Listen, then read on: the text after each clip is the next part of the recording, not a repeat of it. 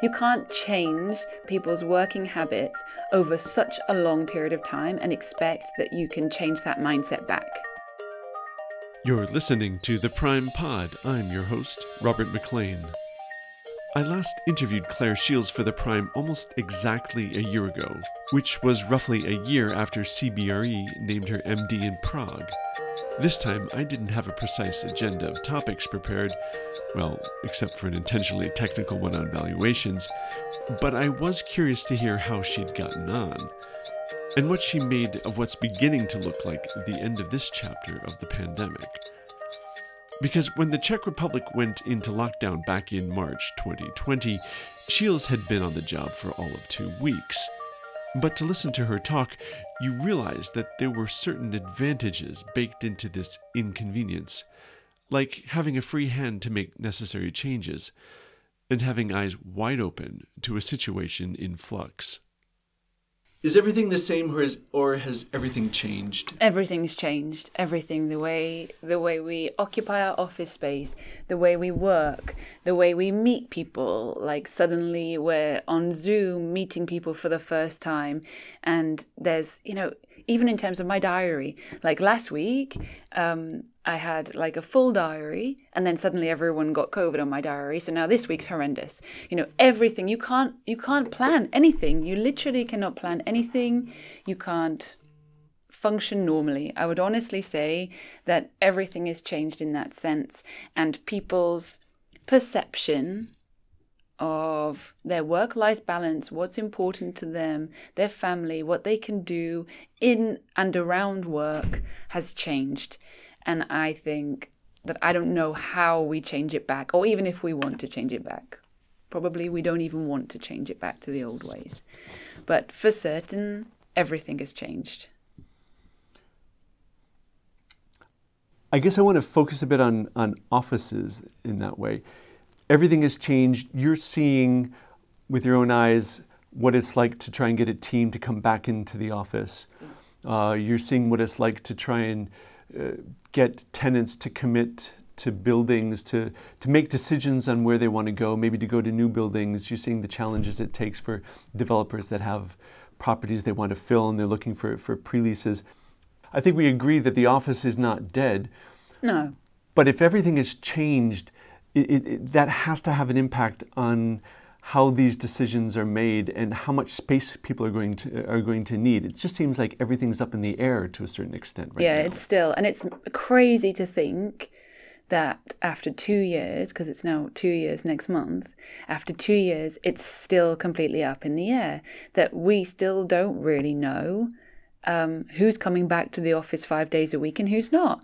And even to do the rotas with our teams is really tough, and we still have people, we had the mass sweep of COVID through our office where we had 60% of our employees basically getting COVID. I mean, we're absolutely uncertain who will be coming back 5 days a week and who will be coming back working from the office 2 days a week. But what I am certain about is that not everyone will be coming back 5 days a week. That's absolutely the case. You can't change people's working habits over such a long period of time and expect that you can change that mindset back. And actually, I think we can retain staff by not changing that. It's really hard to keep staff. We know that there's, unemployment rate is actually falling in the whole market. So we have to focus on that. So it's also, to an extent, employees are in charge of that because, they have a new mindset and we have to appreciate it. And it's gone way beyond what millennials had in terms of their work-life balance. And it has affected all generations. So I think what I see in our CBRE office here, we created the library zone for people to come back and have quiet work. Does it work? I would say if people want to work quietly at home, because the kids are back in school now, they will work from home and they will work from peace and quiet where they just completely focus. Does the co-working zone work? Yes, the co-working zone works because when people come to the office, they want to catch up. Our meeting rooms are fully booked pretty much all the time now because that's why people are coming in, is to meet the clients. So they're coming in for a specific purpose. It's not like they're just always coming in Monday, Tuesday, Wednesday. They're coming in for specific purposes. And that's why the rota system can't even work right now. So it is a bit of a nightmare for managers. And you have to be an excellent manager now. Well, I wanted to ask about that. I mean, how does the concept of leadership change in such an agile environment, both from you but also from your sort of top managers? There are different skills involved in checking your watch to make sure the person is in by 9 o'clock and dealing with the team remotely. I mean, the level of trust is through the roof. I mean, and it's hard for employees as well, because, you have the employees who I think feel that they have to be constantly on call, because if they don't pick up that phone, then there's a part of them that thinks that the manager will assume they're not working or they're skiving or whatever. And so you have this constant on both sides that the manager wants everything that they had before, where they could just walk over and find someone and have a quick conversation. So they want that person to pick up the phone. And you have the employee who's feeling the pressure that they have to be constantly working. So that level of trust has got to be established, which is fine if you've worked in the company for, a period of time and the trust is already there. But it's with the new starters. I mean, how do you gain that trust? And then how do you get to know your team? How do you get to know your manager? How do you build a relationship? How do you build a bond?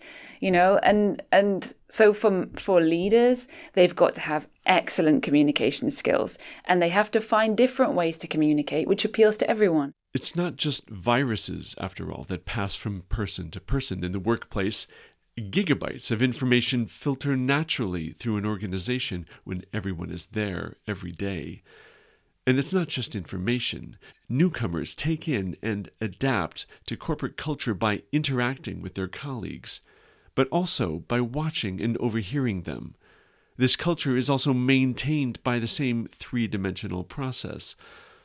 All of this is lost when we see our colleagues just as small images on a one-dimensional laptop screen, and only by appointment. Sheils describes a multi-pronged approach to the problem. Even for myself, I have to have everything from a written newsletter, because some people like reading about things that are going on. I have to have videos. Then I have to do, some meetings which are, in person. So I now try and get round every single team meeting every quarter. So I go to every single small team meeting so people get a chance to see me personally and to have open dialogue with me.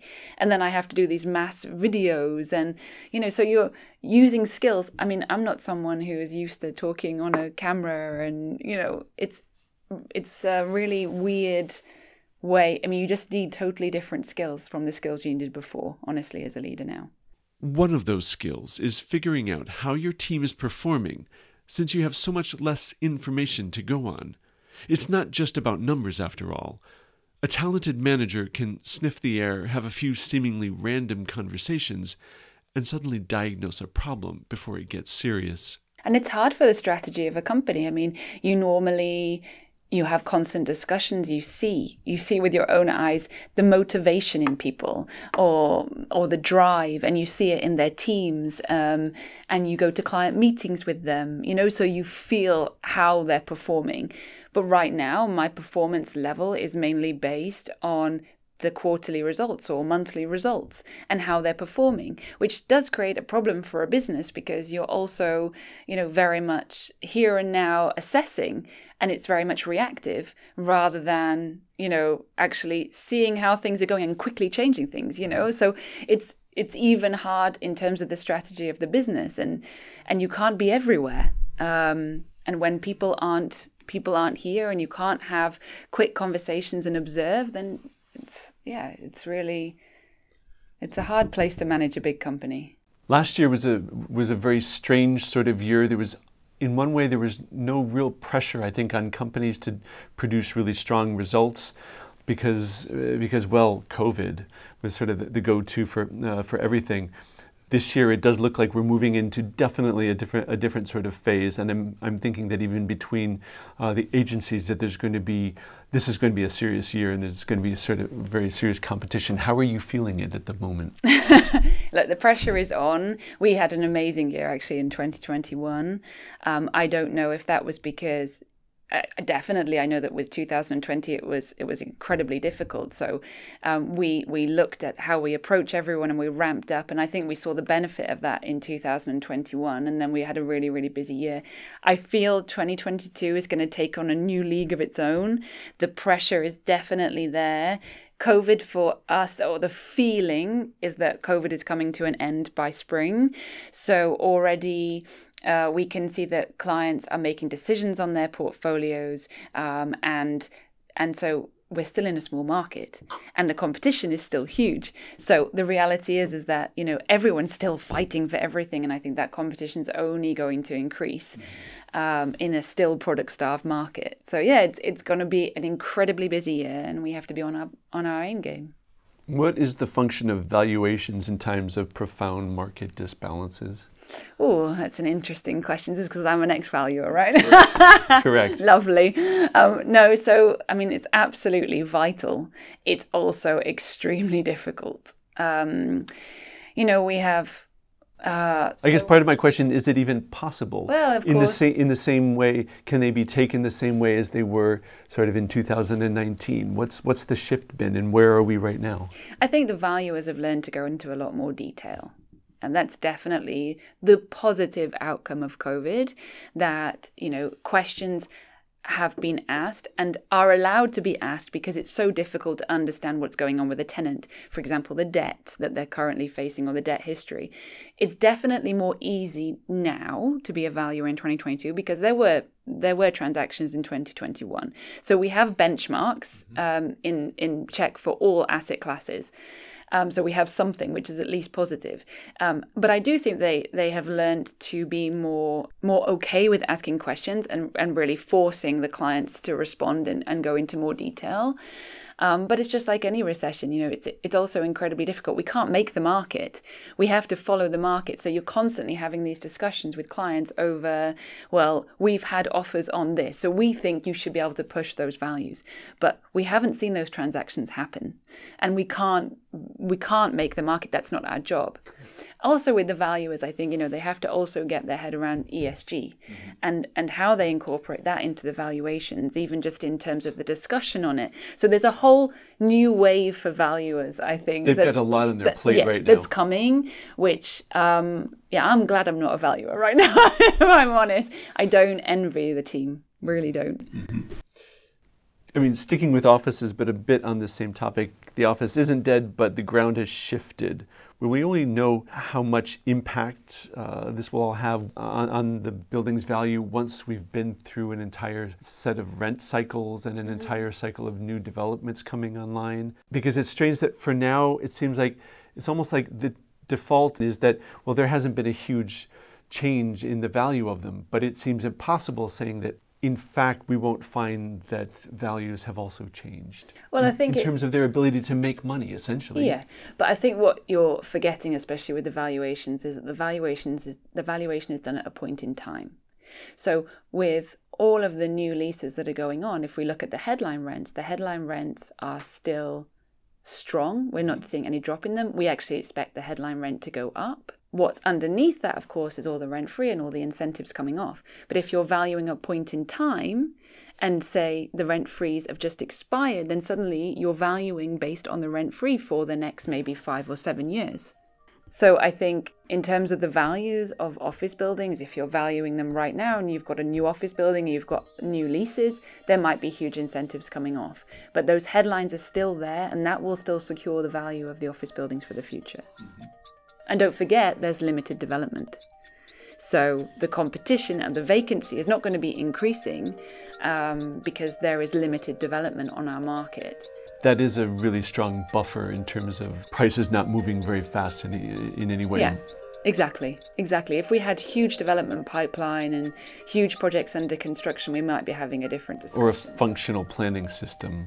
I don't get into politics, so... I hadn't warned Sheils I'd be pulling out valuation questions, but she's obviously more than capable of protecting herself. But it gets at what's really one of my central questions about coming to grips with the past 2 years. If everything has changed, working patterns, lifestyle habits, shopping, then why are the prices for almost everything almost the same as before? As Sheils points out, this is ultimately not a question for valuers, since their job is not predictive.